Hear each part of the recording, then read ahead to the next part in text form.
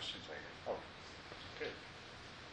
I was going through the sensations of the hand and the arm, and the individual parts were easier to focus than the whole.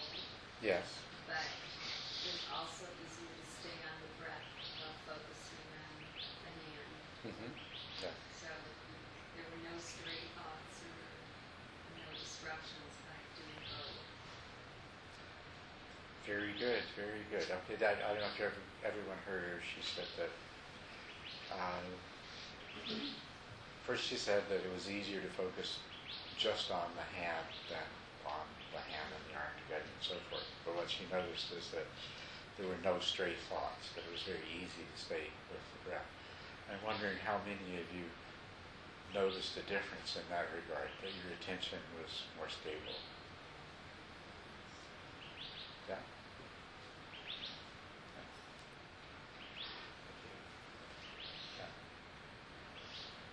How about after you came back to just staying on the nose for the last 15 minutes we sat? Did anyone notice that was particularly stable? Mm-hmm. And did you notice that, did any of you notice that you were less aware than usual of background noises and sensations, or maybe fewer thoughts, things like that? Mm-hmm. Good. So this is what we did partially was to the method is called experiencing the whole body with the breath. We just did the upper body. We could have expanded that to include the legs, and then we could have spent a period of time experiencing the whole body with the breath.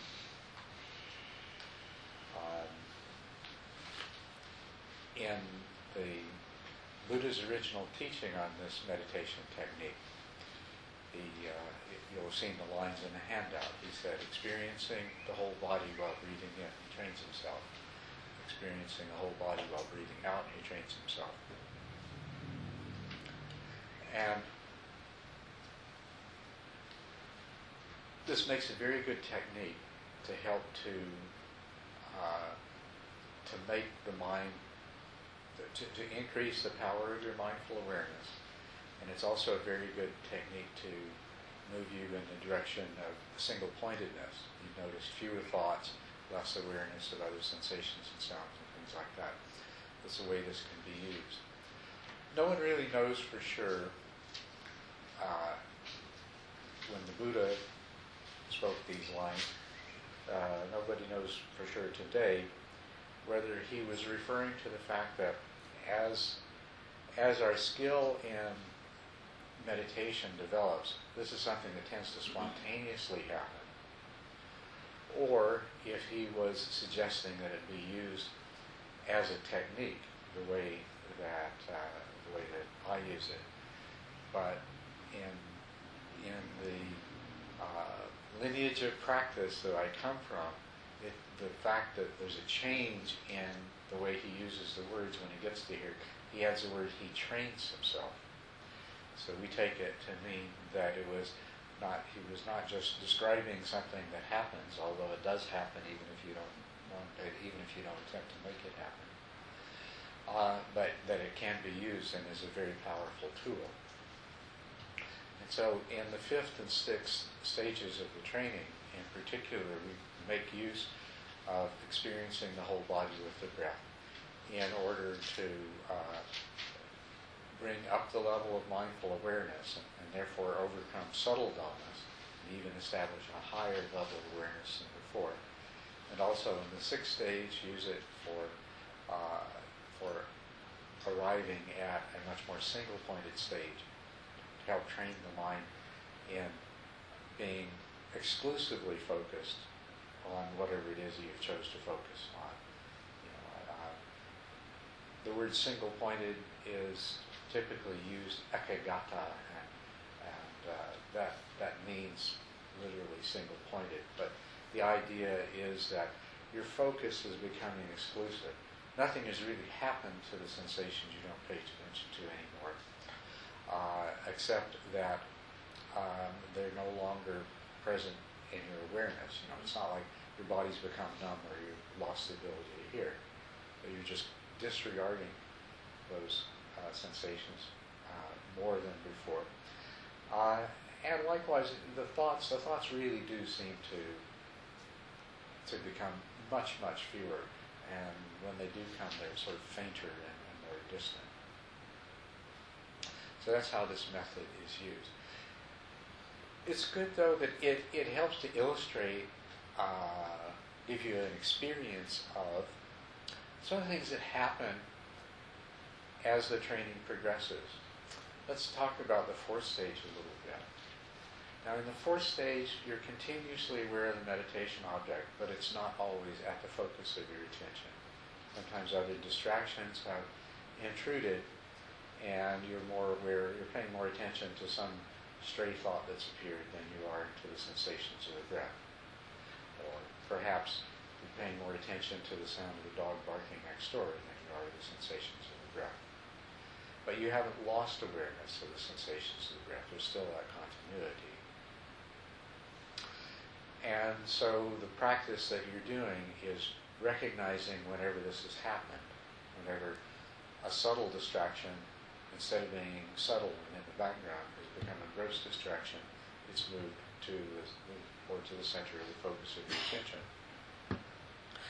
And when you're aware of that, then you just refocus and you're back where you want to be.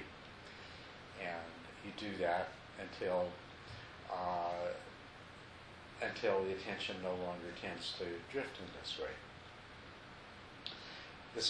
At the same time, in the fourth stage, there is this tendency sometimes for the mind to develop strong dullness.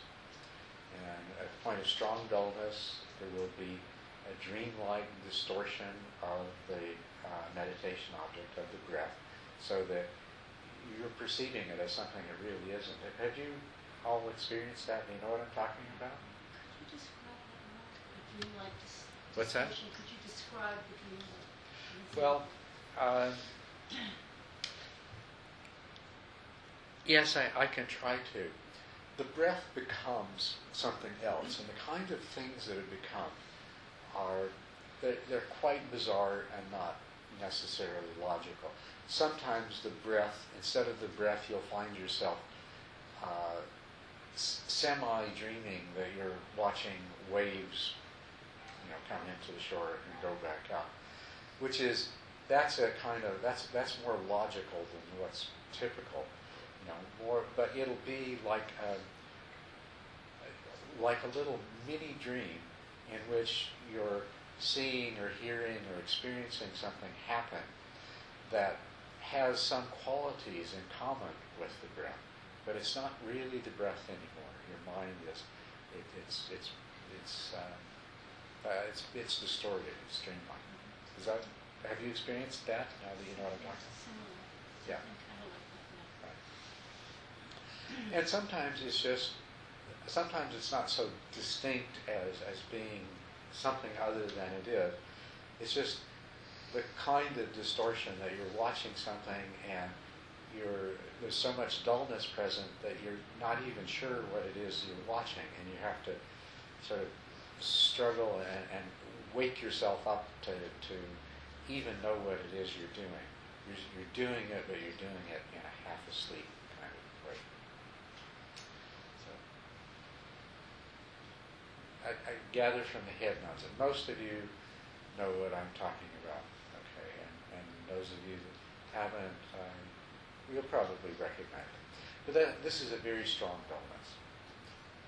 The dullness is strong enough that there is this kind of distortion taking place. Anyway, in the fourth stage, the same as you're guarding against some other thought or awareness displacing the meditation object, you're also guarding against the slipping into this strong dullness, and you bring yourself back. And how does it happen that you're able to do this kind of correction and be aware of this? It is a kind of expansion of your awareness. And I've called it introspective awareness because it has that quality of being aware of what's going on in your mind rather than being outwardly focused, like, for example, on the sensations of the breath. You can become so involved in the sensations of the breath that you're not really aware of what's happening in your mind. And when you're too absorbed, and I'd like to use that word, when you're too absorbed in the sensations of the breath at this stage, you're very vulnerable to something else slipping in.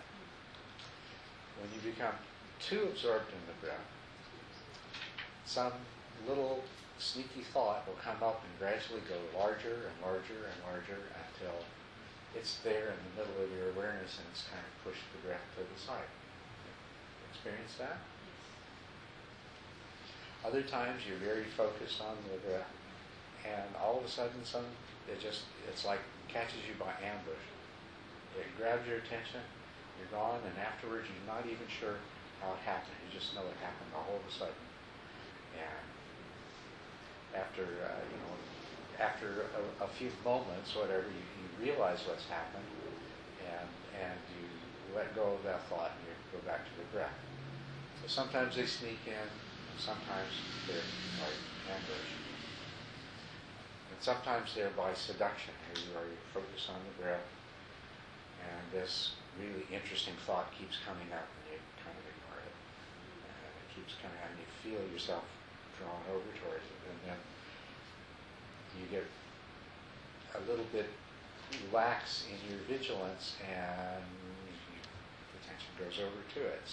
But you're aware that there's an attractiveness to it, that some part of you really would rather be thinking that thought.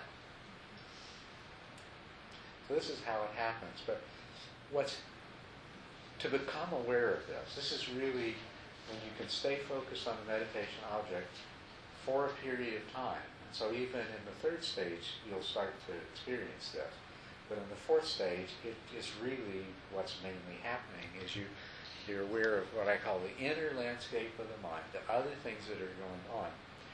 And the degree to which you can stay aware of what's going on, you can very quickly catch any tendency for the mind to shift.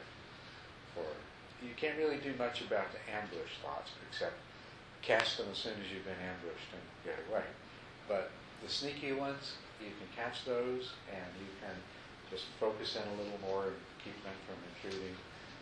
And the seductive ones, you can recognize that they're there and you can just increase your focus on the meditation object and let them be until they go away.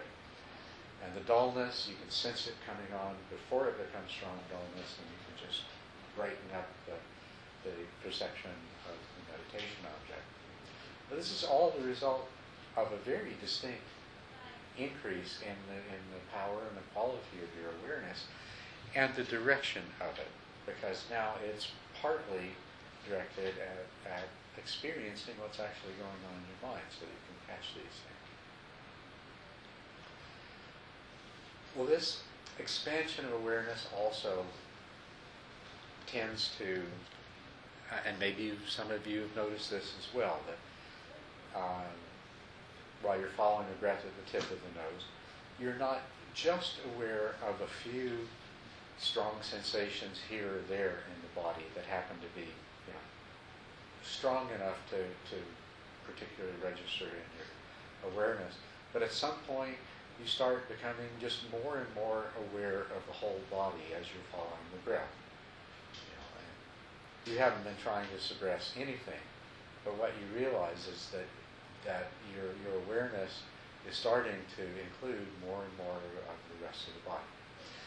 And this will, without doing what we deliberately did earlier, it will often happen that a yogi that's practicing meditation will start, they can't help but just feel the whole body with the breath, because the mindful awareness is now including all of it. It's so strong. It's like we have, to use our analogy before, we have our flashlight, it's shining on that object right there, and it has an area of illumination that picks up all these other peripheral thoughts and sensations. But now we're making it brighter and brighter and brighter, and as we make it brighter, everything expands. Even the brightest area in the center now includes more and more. And of course, the other sensations in the body are closely related to the sensations at the nose.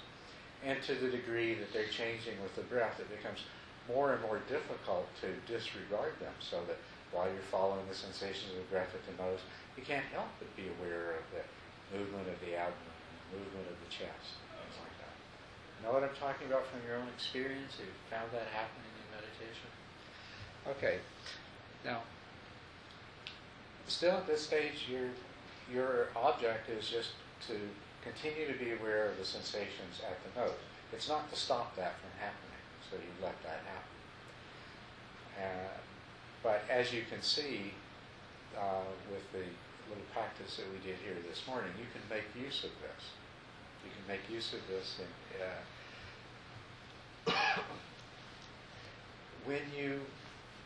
when you've stabilized your focus enough so that gross distractions and strong dullness are no longer a problem, then you want to start doing a practice that corresponds to the fifth of the stages that I've described.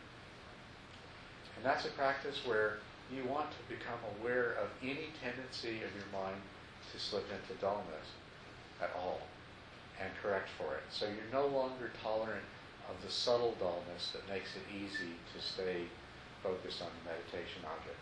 Now, what you expect of yourself is that you're not going to lose any of the vividness and clarity of perception. You're still going to remain focused on it to the exclusion of gross distractions. So you're going to remain focused on it, but not by sacrificing, not by relaxing a bit and stepping back from it, but staying really on top of it. Not only that, if you can, you're going to further increase the power of your awareness.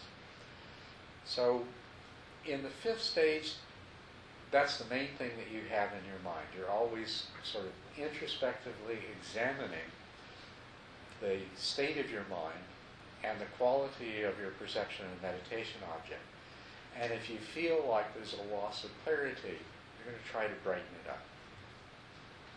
And then you can use this awareness in a larger part of your body as a way of helping to do that. Because as the lady at the back, sorry, I don't know your name.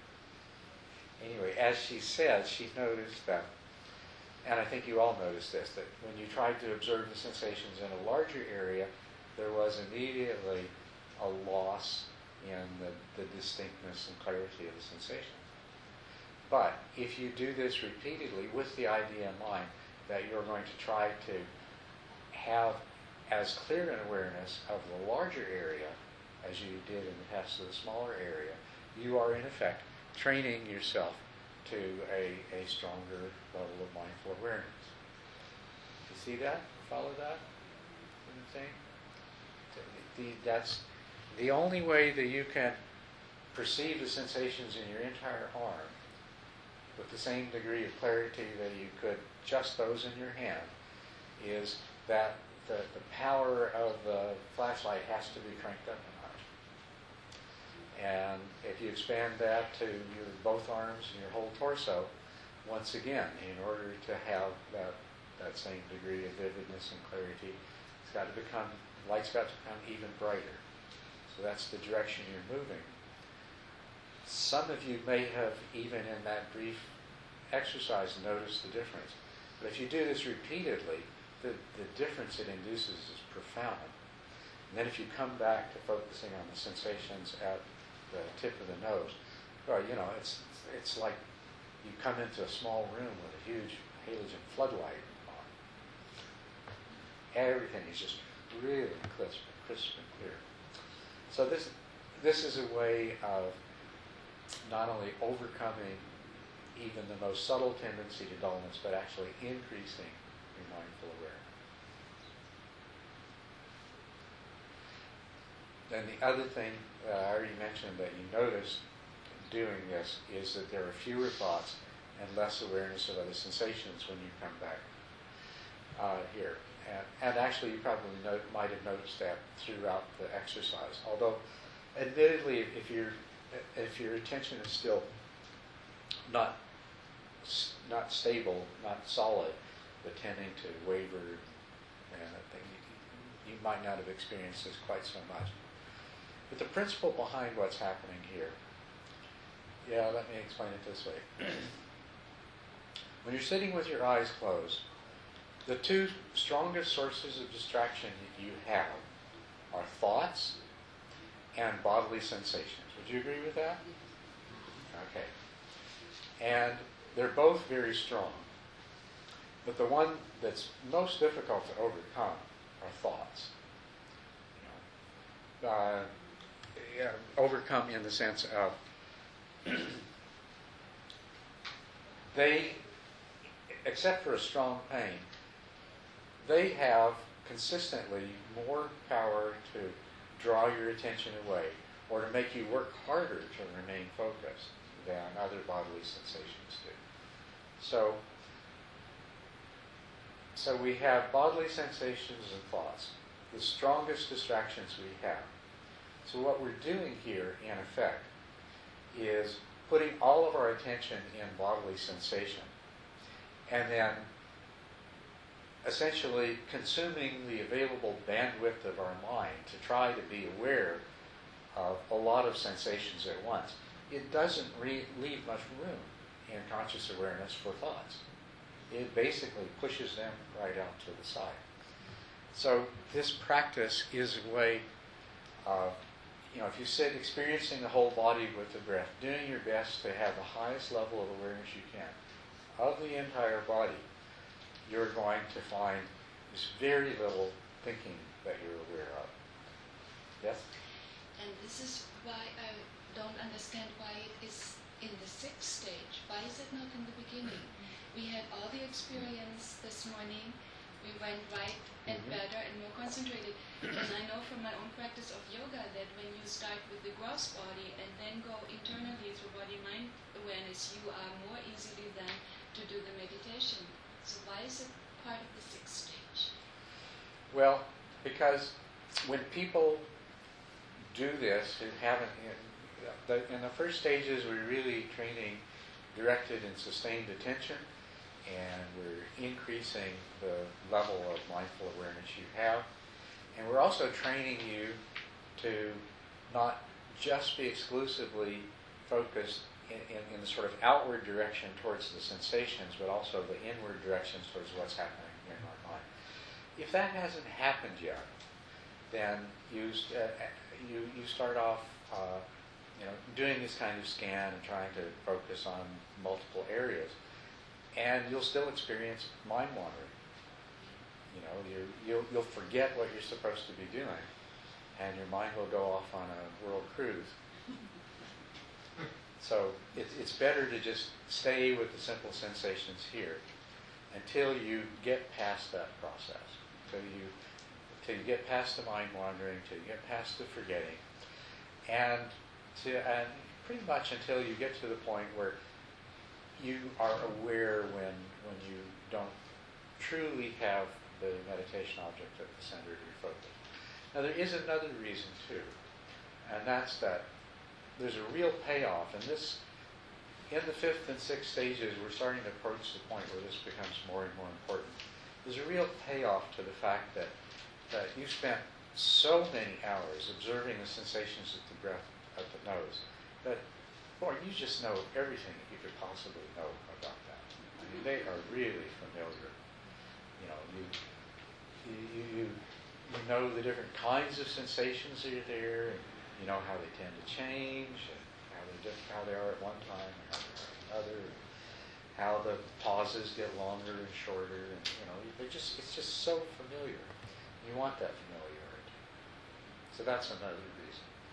But I think the main reason is that I have tried a little bit with people who really weren't at the fourth or fifth stage to try doing the experience of the whole body of the breath. And generally the result is they find it very frustrating, very difficult, not helpful. On the other hand, at about that point where the awareness is just spontaneously expanding anyway, and you do have that focus, it works really well. Not everybody needs to use it. Not everybody likes it. Some people absolutely love it as a method, and some people would just as soon not bother with it.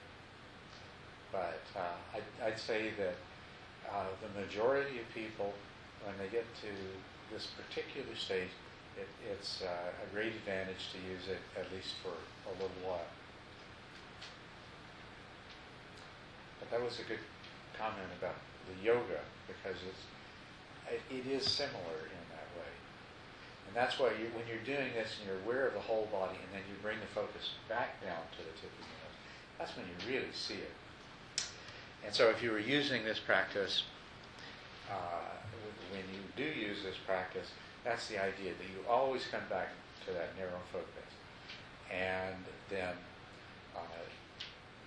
with that enhanced mindful awareness, and with whatever degree of single-pointedness, quite often after you've spent 5 or 10 minutes experiencing the whole body with the breath, and you come back to the tip of your nose, it'll be totally single-pointed. That's all there is there is those sensations, and they just completely fill your awareness. And there's no thoughts, and there's nothing else. After a few minutes, the other distractions will start to come back again, and at some point you decide, okay, that this level of awareness and single-pointed focus has deteriorated to the extent that you're ready to go back, and you do the whole body again.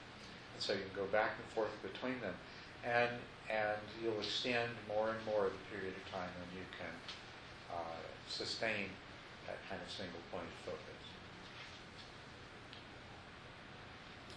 Other questions? Comments?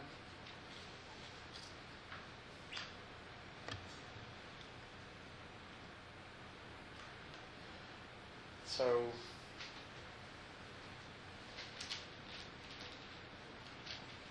now, usually at this point, somebody's thinking about, they can say, see where this is going. And say, okay, what good's it going to do me to sit and for an hour, and all I'm aware of is the sensations of the breath and absolutely nothing else in my mind? What good is that? There's some magical thing about the breath that if I watch it long enough, with that much focus, that something's going to happen.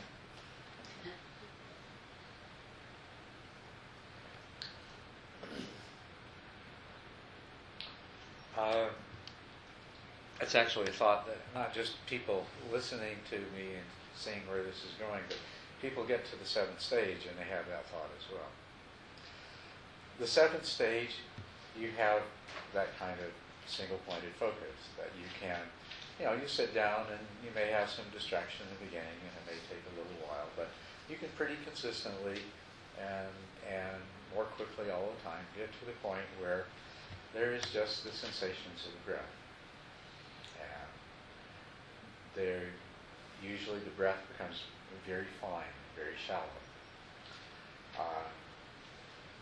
If you have practiced properly up to this point in terms of cultivating powerful mindful awareness, even though the breath is very, very fine, very shallow, the sensations are intense. Sometimes the intensity is amazing. The breath is so shallow that one thought will come is how can I stay alive breathing only this small amount? But on the other hand, the intensity of the awareness of that air, that little tiny bit of air, those little sips of air that move in and out through your nose, is so intense that the other thought is, if it gets any more intense, I'm not going to be able to stand this. Breathing becomes almost painful in its intensity. Not always, but the fact is that you're very focused, your awareness of breath is very clear, and the breath is very, very calm, very quiet. And the thoughts that you do have, you still have thoughts, but you don't have a continuous stream of thoughts. It's just the occasional thought. And the occasional thought that you have is more like a conversation somebody else is having in a corner that you're not a part of. very much in the background, like whispers. It's like you're not, the content of the thought isn't really registering, although you could pay attention to it, but you're not intending to. And the only sensations that you're aware of are the strong ones. If there is an ache in your hip, you're aware of that. But most of the other sensations in your body, you're just disregarding them. You're oblivious to them. If there is an unusual sound, then of course you notice it, but you're sort of filtering out all of the ordinary, like the traffic noise and the sounds of air conditioners and all of the ordinary sounds are just, you don't have any problem at all disregarding them. There's none of that feeling of the mind being pulled towards a sound, or some thought popping up in response to the sound, or some thought coming about a sensation in your body. Quite amazing from the perspective of somebody who is in an earlier stage of meditation, and it's hard to imagine being that focused and staying that focused. And of course, when you're experiencing that at first, it's, you're quite pleased with yourself and quite amazed with yourself. But then, if it just stays that way, it'll start being really tedious. And it's interesting, you'll start to experience restlessness and impatience. And you'll start to have thoughts, doubtful thoughts, like, okay, so this is great, huh? Watching these sensations hour after hour. What is the point anyway?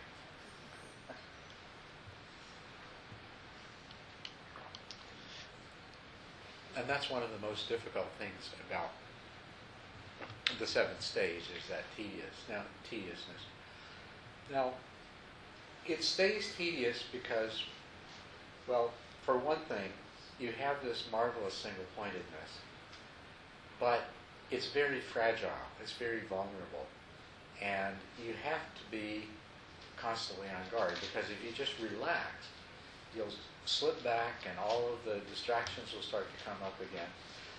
As a matter of fact, what will happen is you'll be in this really clear, stable place, and you start to relax, and all of a sudden you're mind-wandering, like somebody who just started meditating for the first time. Or all of a sudden you're falling asleep, and it's like, wow, how did that happen?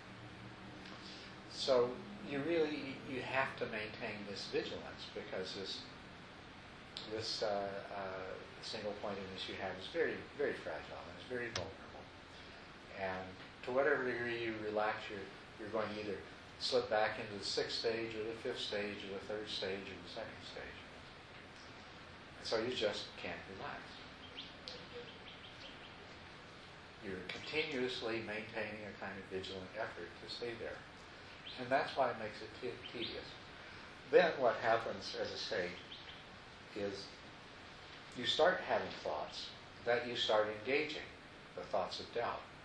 Or you start having emotions arise, the emotions of restlessness and impatience, which you forget to regard objectively, and instead you identify with. You start sitting there, and you still feel single-pointed, but your attention is actually divided between being single-pointed and thinking about how restless I am, and how dissatisfied I am. Of course, what you need to do when that happens is recognize that, not that I am restless or that I am dissatisfied or that I am impatient, but rather restlessness or dissatisfaction and impatience are arising. Let them go and return to the exclusive focus. Don't entertain the emotions as self. And when the thoughts, the doubtful thoughts come up, I must be doing something wrong. This is a lousy method. Maybe I should go do some other kind of practice. Don't engage those thoughts. Recognize them for what they are. They're the hindrance of skeptical doubt. So you let go of them, and you just go back to the practice. The really tricky part in this stage is that at some point you're not going to need to maintain such a level of vigilance anymore. But it's hard to know when you've arrived at that point. And what happened with me is I had been in this tedious stage for way too long. Because, a part of my nature has always been to be in control. And in that stage to have, and it's sort of a perfectionist. I'm kind of a perfectionist, and I like to be in control, and I like to have things exactly in a certain way. And when they stop being that way, I immediately want to do something about them and make them the way they should be. And so I spent a long time. 7 stages of perfect trap for somebody like me. Because here I have this perfect single-pointedness, and as soon as it starts to go away, I fix it. And I have in my mind the goal that it's not even going to waver by a micron from perfect centered focus. And so I was experiencing all of the doubt and the restlessness and the tediousness, struggling with that. And then one day, I was visited by some bodhisattva angel flies. It's a special kind of fly. They look and sound and behave exactly like ordinary flies. So it's hard to tell the difference, and you have to. But I was sitting and meditating, nice single-pointedness, and also this, this sense of, something's got to change. And then these flies come. I think there are about 3 of them. And one lands here, and then crawling around, and they fly away. There's enough of them, so there's always at least one on my face, and when it leaves, another one comes back. Sometimes there's 2, sometimes there's 3, and, I'll investigate the ears. And I am determined that I'm going to stay single-pointed. I'm going to not even notice these flies, and I get pretty good at it. Every time I become aware of the flies, I just bring my focus back and stay there. There's an awareness of these flies crawling around, but that awareness is right out on the edge because I'm staying really focused. It's right out on the edge, but my awareness is strong enough that I know every time they're gone, and there's this state of apprehension that places here. Are they going to have that? And finally, the senior archangel bodhisattva fly sent the others away and came back and explored inside my nostrils and around my eyes and everything like that. And mustered in me the strongest control, the most intense control that I think I was capable of. And then it went away. And so there was this, I'm ready. When that fly comes back, it's not going to disturb my concentration. And I was waiting and ready, and I was ready and I was waiting. I was waiting and I was ready. And then all of a sudden, there's this realization that maybe it's not going to come back, and I just let go. And concentration was easy, and my body was flooded with pleasure, and I was finished with this feeling of joy, and just like my teachers had told me, just like the textbooks had said, piti and sukha, piti, the joy, sukha, a pleasure in the body, happiness in the mind, and total effortless concentration. So I was sitting here bathed in this joy and happiness, and I didn't have to do anything. Those sensations of the breath were just taking care of themselves right there in the middle of my awareness. I didn't have to do anything at all. And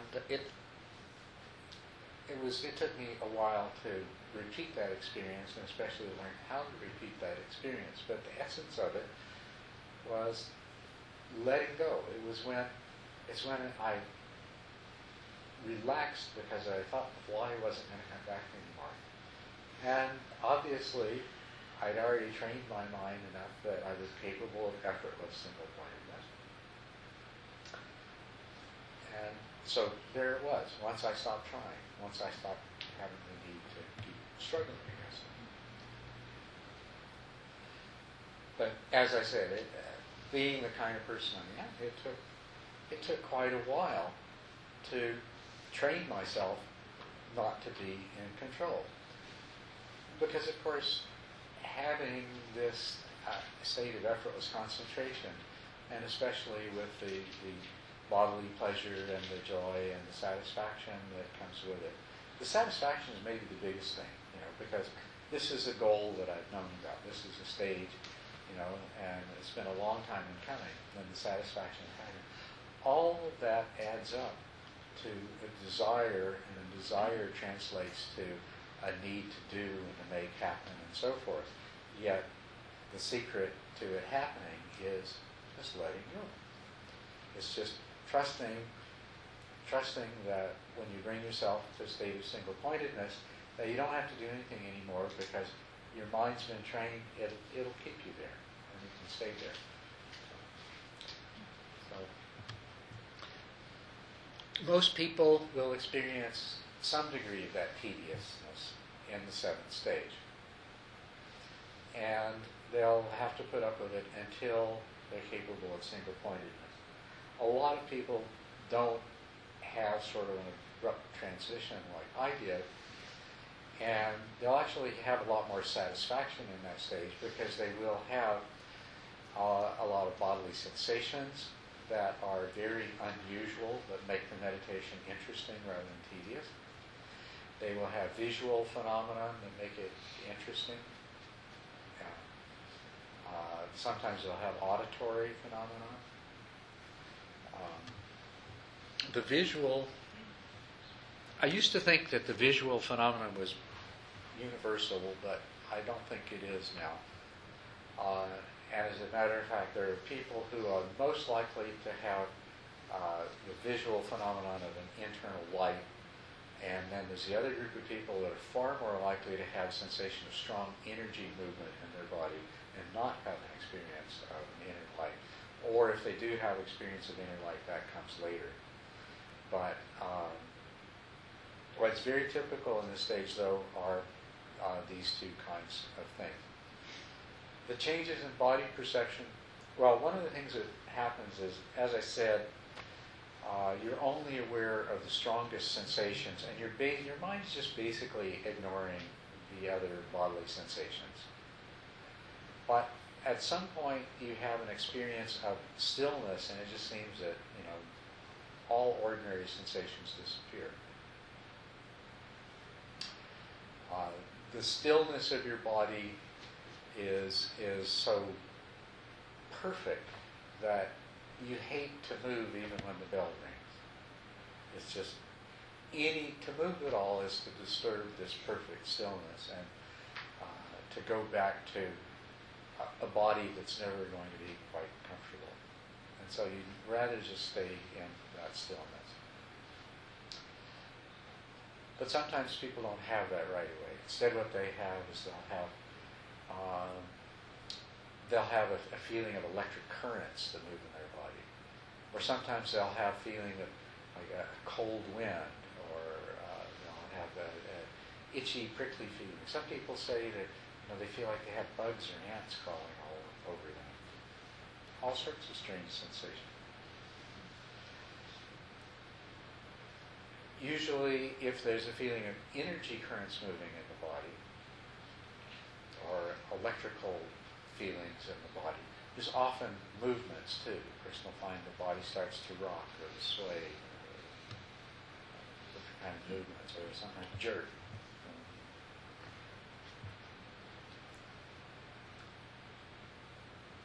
So there's a lot of different kinds of sensations and movements which can precede you coming into this delightful stillness. The stillness will be followed eventually in time by a very exquisite feeling of pleasure that just fills your whole body. So you very much have body awareness, but it's not normal body awareness. You're not aware of the weight of your body against the cushion. You're not aware of the sensation of your clothes against your skin. You're not aware of hot and cold sensations from the air. You're absolutely all completely gone are the aches and pains and itches and tickles and things like that that have been a part of your meditation experience. But there is this awareness of your body.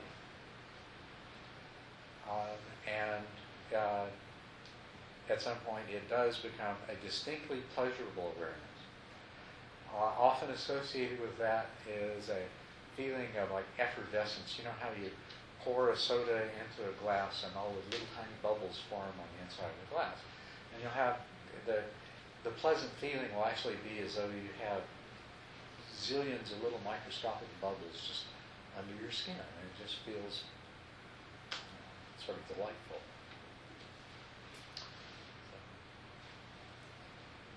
So you may or may not experience any of those to some degree or another, but most likely you'll experience some of those. Some can, I just mentioned, some of them can be quite uncomfortable too. Some of the itches and some of the energy currents, some of these sensations can be very uncomfortable. Often there are other things that happen. You start to salivate a lot. You might find tears. Your nose might run. You might find yourself sweating. Some people will experience a little dizziness or vertigo. It's not always immediately pleasant, but it usually ends up being predominated by a sensation of pleasantness and stillness. It's an exquisite stillness, which makes it very easy to sit for a long time. The visual phenomenon is a light. Sometimes it's like just a faint light in the distance that gradually goes stronger. Sometimes it's like a sharp pinpoint of light, or maybe little dots that may be colored, they may be white, they may get larger and smaller. They tend, over time, if you just let them develop on themselves, you come to an end point where behind your closed eyelids, it's so there's this huge space behind your closed eyelids that is totally filled with light. A light that either seems to come from everywhere, or sometimes it may seem to be brightest as though it's coming from the top of your head, or sometimes it may seem to be coming from your body. But it fills this space that you have an experience of behind your closed eyes. And when you have that, it's really interesting. You can open your eyes for a minute, and it totally disappears. And you close your eyes, and it all comes back.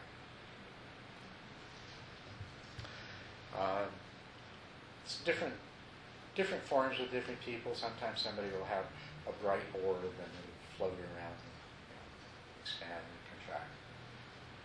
And these things can be quite entertaining, but they're just distractions. As I say, the end point is usually a more diffuse, very light-colored light. Sometimes white, not always white, but usually very, very pale if it's colored, although it may be intensely colored before it develops fully. If you have auditory phenomena, then what you're going to hear is like the sound of a buzzing or a ringing, or it might be like the sound of music in the distance that you can't quite make out. It can be very pleasant if it's musical or it's something like that, or it can be not so pleasant. Sometimes it's a buzzing like one of these electric alarm clocks or something like that. But not everybody has auditory phenomena. Very few people will have olfactory and gustatory phenomena. They'll smell incense or flowers, or they'll taste some sort of nectar in their mouth, something like that. And these are all basically incidental to what's happening. Might theory as a person with a background in neuroscience is this is where the parts of your brain that are usually processing sensory information are basically going into a completely different kind of mode where they're producing the equivalent of white noise of the eyes, white noise of the body, white noise of the ears, and it acts as a kind of insulation of the mind from external distraction. Now back to the seventh stage. What happens in the seventh stage is none of this is fully developed, but you'll get little bits and pieces of this. You'll get moments of joyful feeling. You'll get moments of pleasant feeling in the body. Or you'll get periods of